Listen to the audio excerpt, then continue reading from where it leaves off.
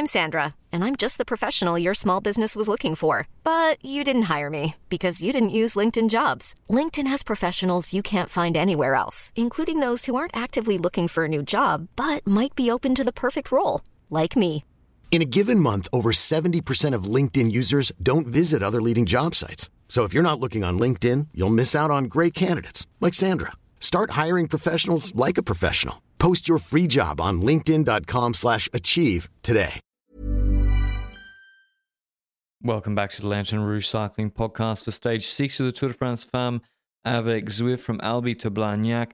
Maybe one of the most moderate stages without theoretically the most excitement for the week, but actually it offered a lot today, both in the stage and before, with some drama, Benji. The drama of yesterday with the Vollering 20-second penalty, that got a lot worse for SD Worx, or maybe better, depending on which way you look at it, this morning. Yes, indeed. We had Danny Stam, the DS, came out after we recorded the podcast yesterday, criticizing the UCI commissaire, saying that, or should they be leading this Tour de France Femmes when it comes to their decision-making? So he was not happy. And I don't think I've seen a single comment supporting what Danny Stam said anywhere. So I think everyone has unanimously decided that what Danny Stam said was wrong. That was not okay, because it was clear to me, rewatching the tape so many times, that there should have been a time penalty, and she's kind of lucky that it's 20 seconds. Now, okay, we're going into the evening. That's what we see. The riders like Vollering and so forth. She didn't necessarily know directly after the race. She had an interview afterwards where the Belgian media kind of told her for the first time. And I always hated when riders get to know something the first time in a media interview, because then you've got a minute of the interviewer just asking, how do you feel about that? How do you feel about that? And that's so cringe. I can't stand it. But anyway, they were on the page, the SD Work page of, okay, we didn't really do anything wrong. We don't see what we did wrong. We cross forward to this morning and we got a new message. I saw a new message on the internet by UCI Media, right? UCI Media's been active. Whoever runs that Twitter account's been, holy shit, they've been working overtime this week. They had to send 3 tweets this week. Stam has been excluded from the race, not just for his incident in the car yesterday. Mm-hmm. And I'm pretty sure he got excluded from the race rather than just 200, 500 Swiss franc fine because of his comments. And his comments weren't just, I disagree with the decision, I don't really understand what I did wrong. He actually, he attacked the commissaires. He even went verbally. He even went to the extent of attacking their integrity, saying that SD Worx are being unfairly targeted, just that the UCI, the commissaires, wants AVV to win the race, he was implying.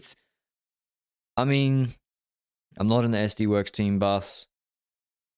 I feel like I've been very critical already this week, and I don't like doing it to the same team over and over. But the environment in that team to me looks really bad.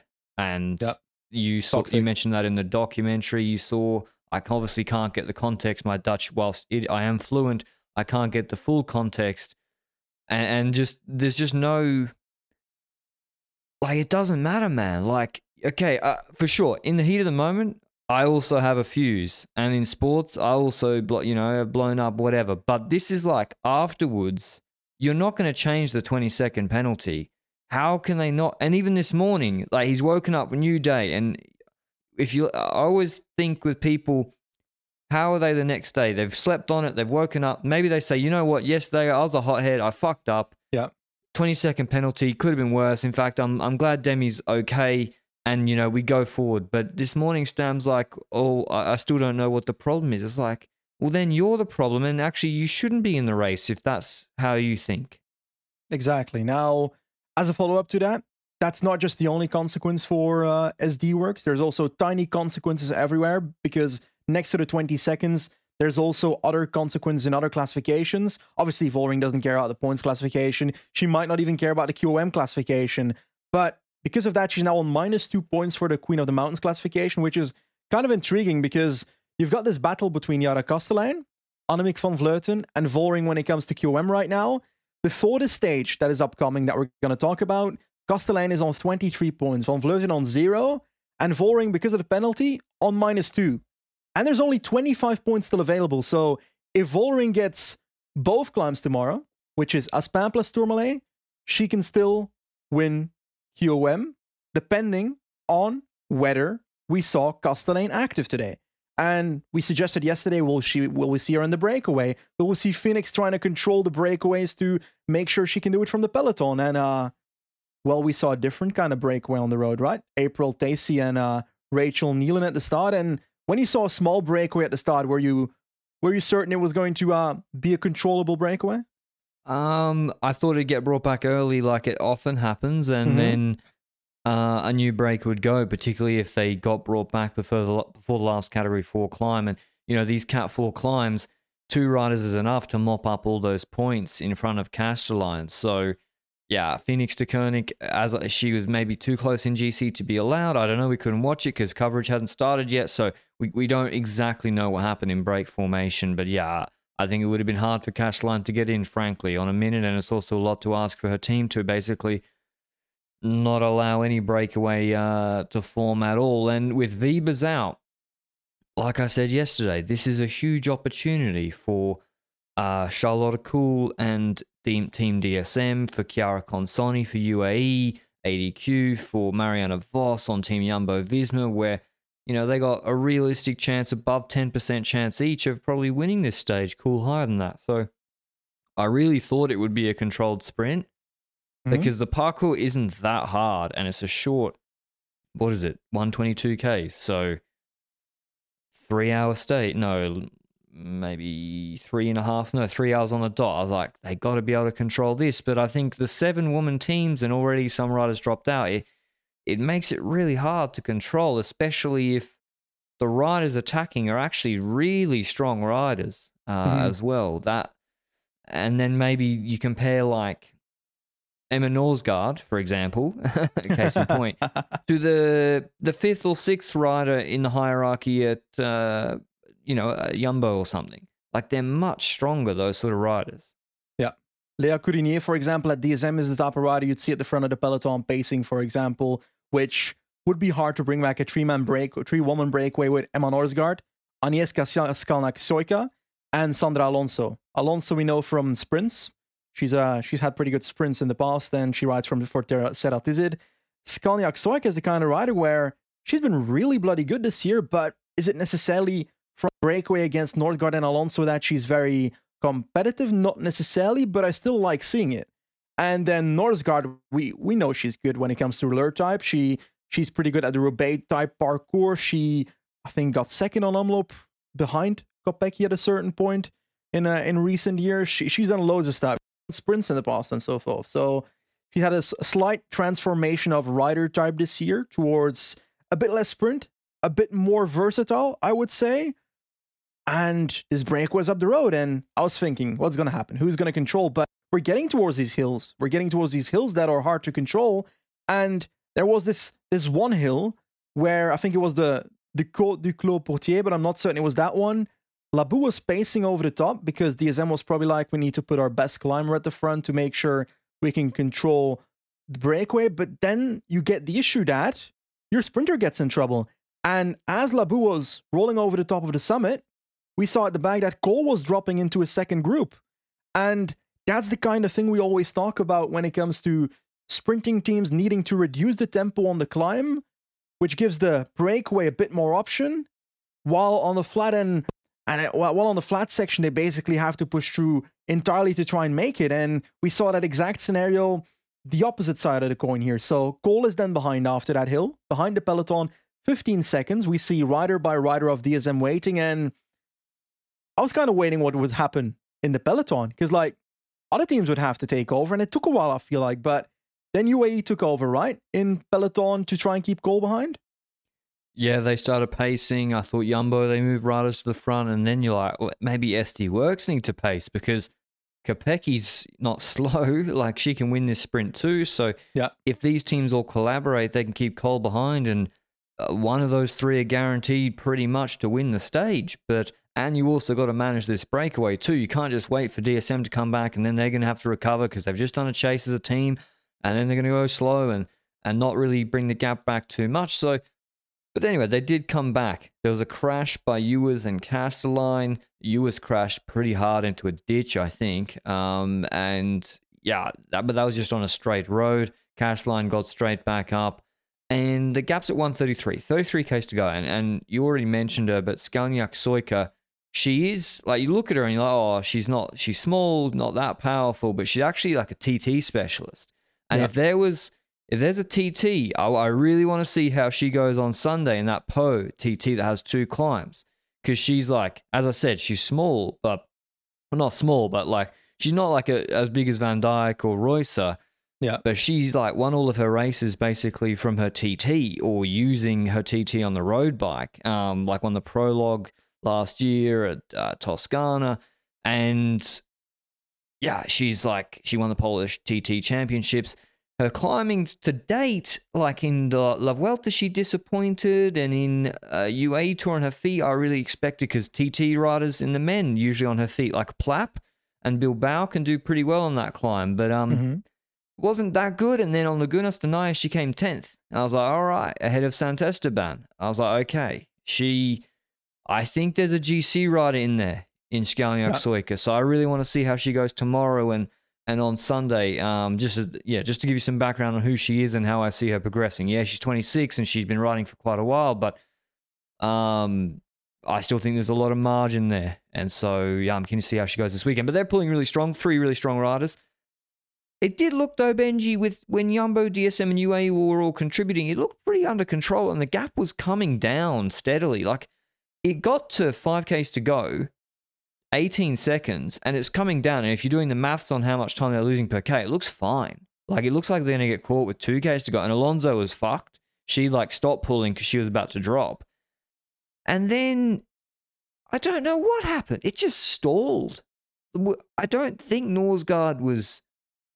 I can't have been holding back. Did they just run out of domestiques on the front?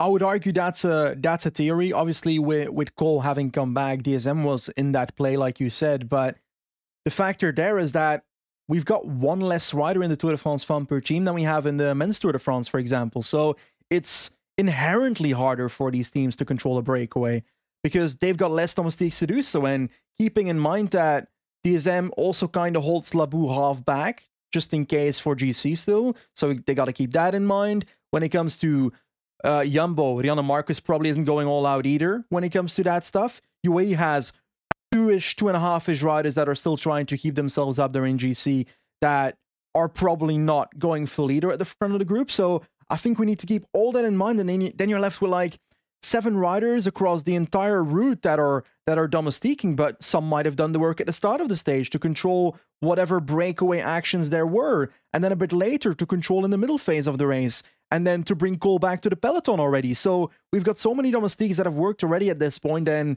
I really think that is impacting the ability of breakaways to be able to win these races, which is especially the reason why I was always so fanatic about, I want more breakaways, I want more people attacking.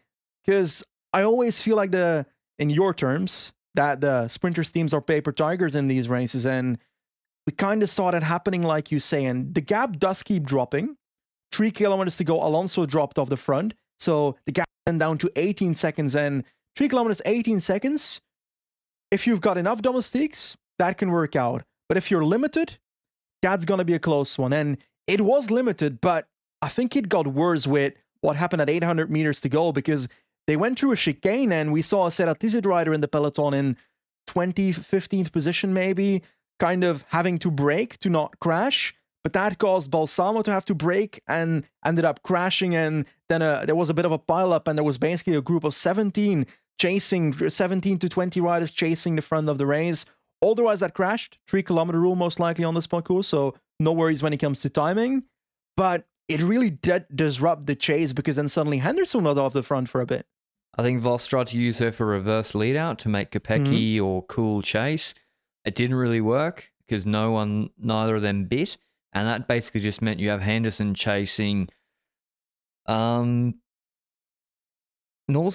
And so she's not really going much faster. Plus the gap is huge. In fact, you know, if you went Marcus then Henderson, or Henderson and Marcus lead out for Voss, they probably catch her. But Norsgaard's are basically attacked Skalniak-Sojka, that she didn't wait for the sprint. She couldn't wait for the sprint because the peloton was closing in. That chicane with the tram tracks, I got to say, was quite tight. And I I was not surprised. When I saw the brake go through it, I was like, they're going to crash behind in that because it's a hectic sprint finish they're chasing. So don't know about that. I couldn't find a last K that didn't have tram tracks in it. But anyway. It's actually sad. Yeah, Norsgaard goes clear, holds off Skalniak Soika, and most importantly, the peloton behind with Cole beating Kopecky. Kopecky was furious though, but she kind of stopped. When Norsgaard crossed the line, she gave up.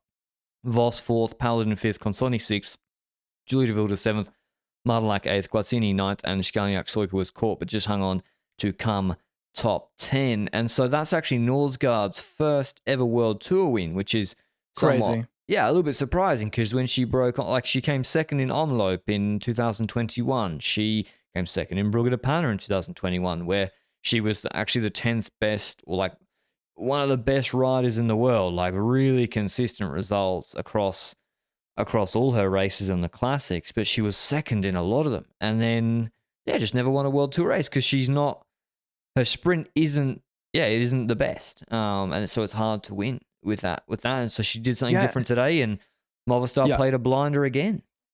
Exactly, and that's the beauty of this. It's a team with not necessarily the top 5 sprinter in the race anymore, to the point that they're now excessively choosing to put her in the breaker, which I love. I love that strategy.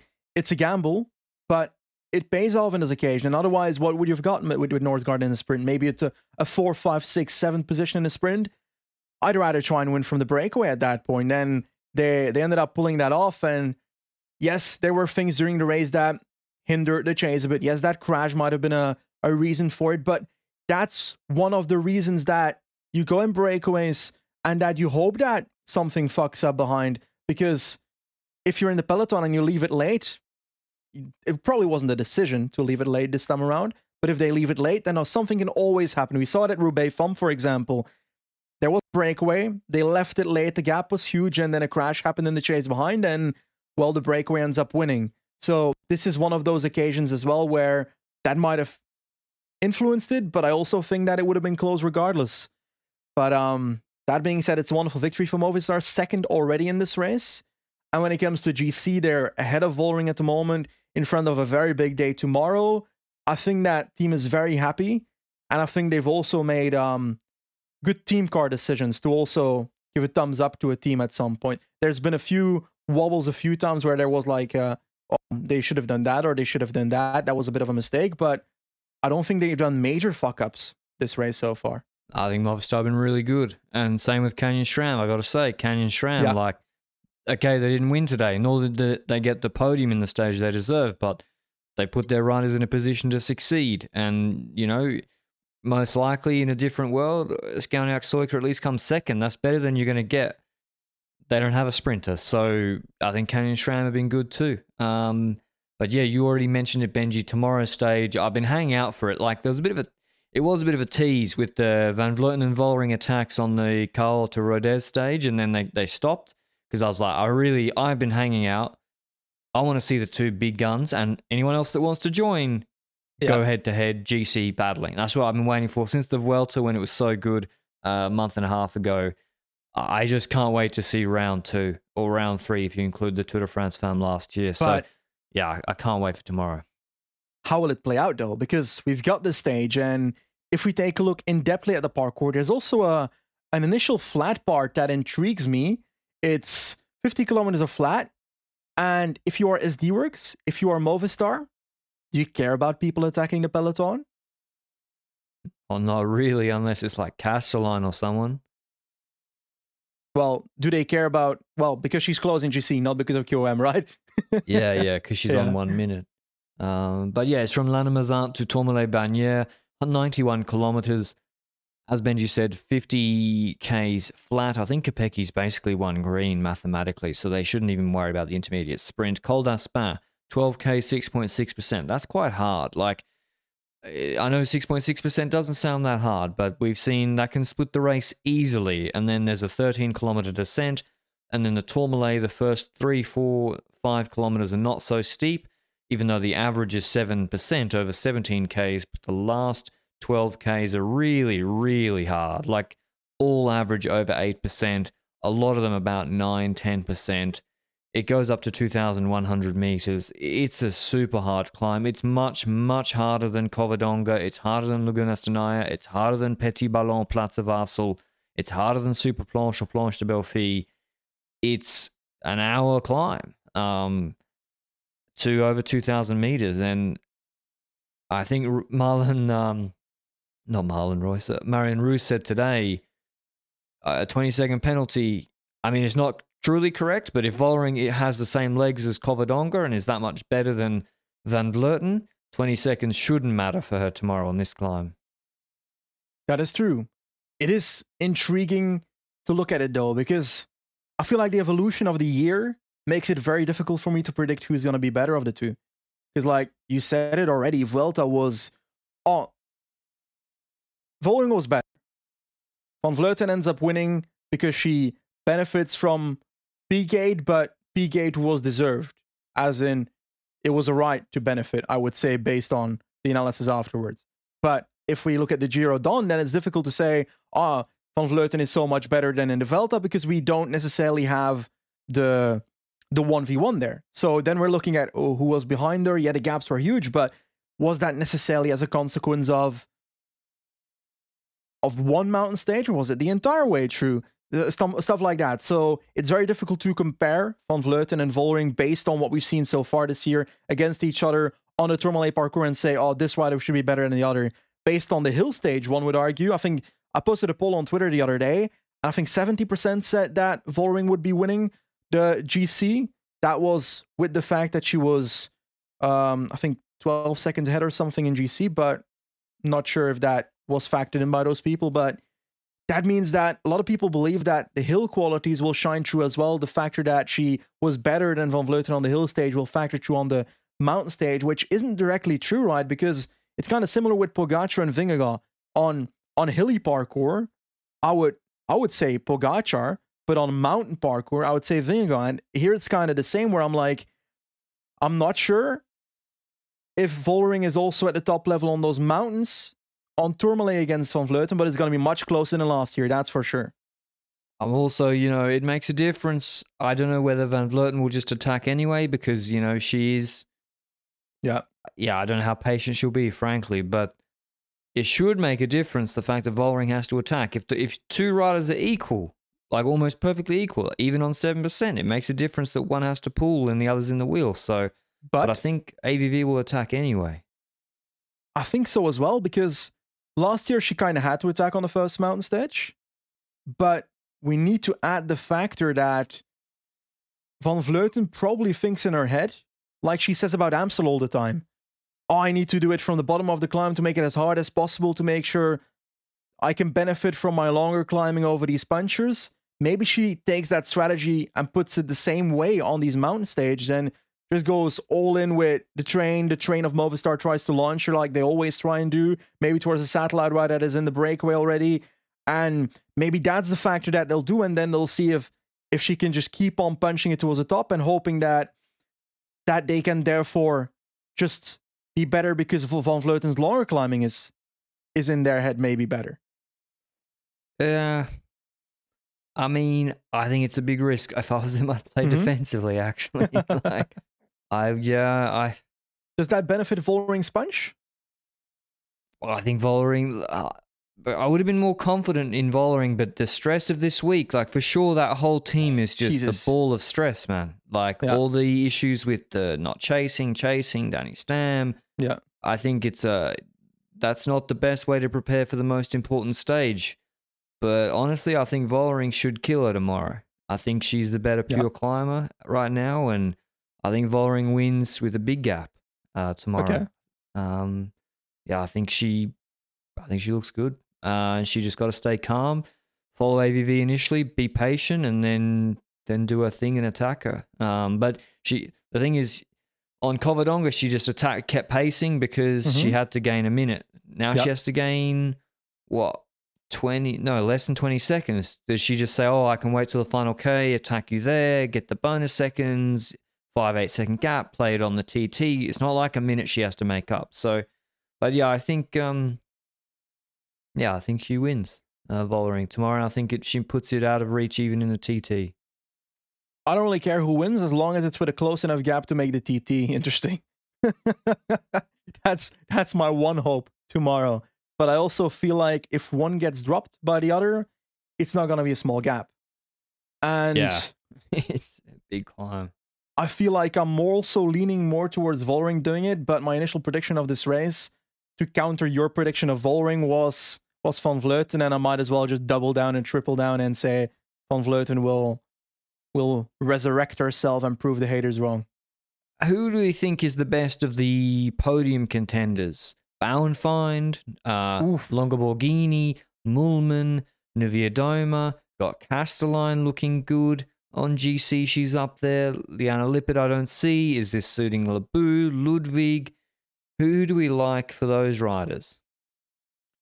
That is a very difficult question, but personally, I think Lebu's better on longer climbs. Whether it's enough to compete with the others, she didn't look amazing in the first few days, but when it comes to the long climbing, I'm somewhat hopeful.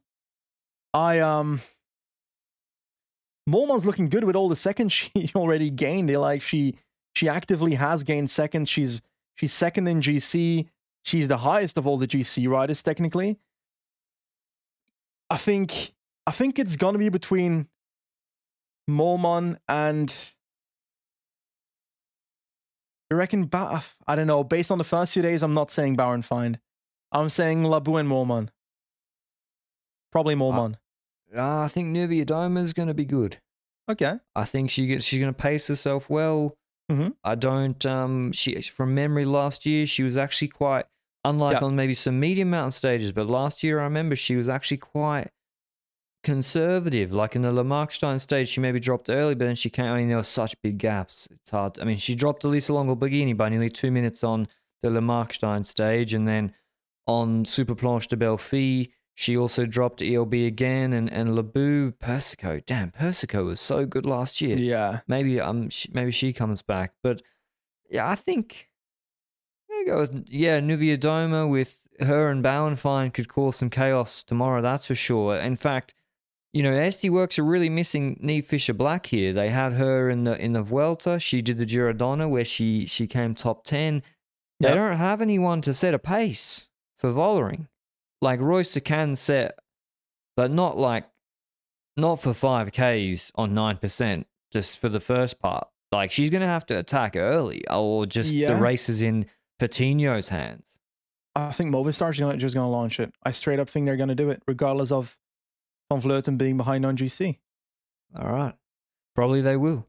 Otherwise, tomorrow there's also Classica San Sebastian, 231 Ks with pretty good start list, but to be honest, it's the post-tour race, and I'm not ready to see male riders who just did the Tour de France again this soon. But yeah, AG2R got Gull and O'Connor and co. But yeah, Remco's the huge favourite. He's won the race twice. He won last year before his Vuelta prep in dominant fashion, like a 2-minute ridiculous gap. And Rodriguez is doing it too, even though he crashed. So I'm keen to see how he goes. And Ayuso, who crashed this week as well. UAE have probably got the second strongest team after Remco. So, we forgot to mention one thing about TDFF. Hentala and her DS got thrown out. So that's Mollman's main DS that is out of the race. Really? Yeah. I mean, she's experienced enough. I think she just knows what to do tomorrow at least to follow. But it's... And SD Works only have one car they're using in the race, despite both Van der Breggen and Stam being licensed to drive it. And they have other DSs. It's all strange. But anyway, big day of racing tomorrow. Big day of racing. Can't wait to watch. Can't wait to watch the GC action that we've been all waiting for before the TT on Sunday. But I hope you enjoyed the recap. Maybe there's more drama in the morning. I don't think so though. And we'll see you with the recaps of those races tomorrow. Ciao. Selling a little or a lot? Shopify helps you do your thing however you cha-ching. Shopify is the global commerce platform that helps you sell at every stage of your business. From the launch your online shop stage to the first real-life store stage, all the way to the did we just hit a million orders stage. Shopify is there to help you grow. Shopify helps you turn browsers into buyers with the internet's best converting checkout. 36% better on average compared to other leading commerce platforms. Because businesses that grow, grow with Shopify. Get a $1 per month trial period at shopify.com/work. Shopify.com/work.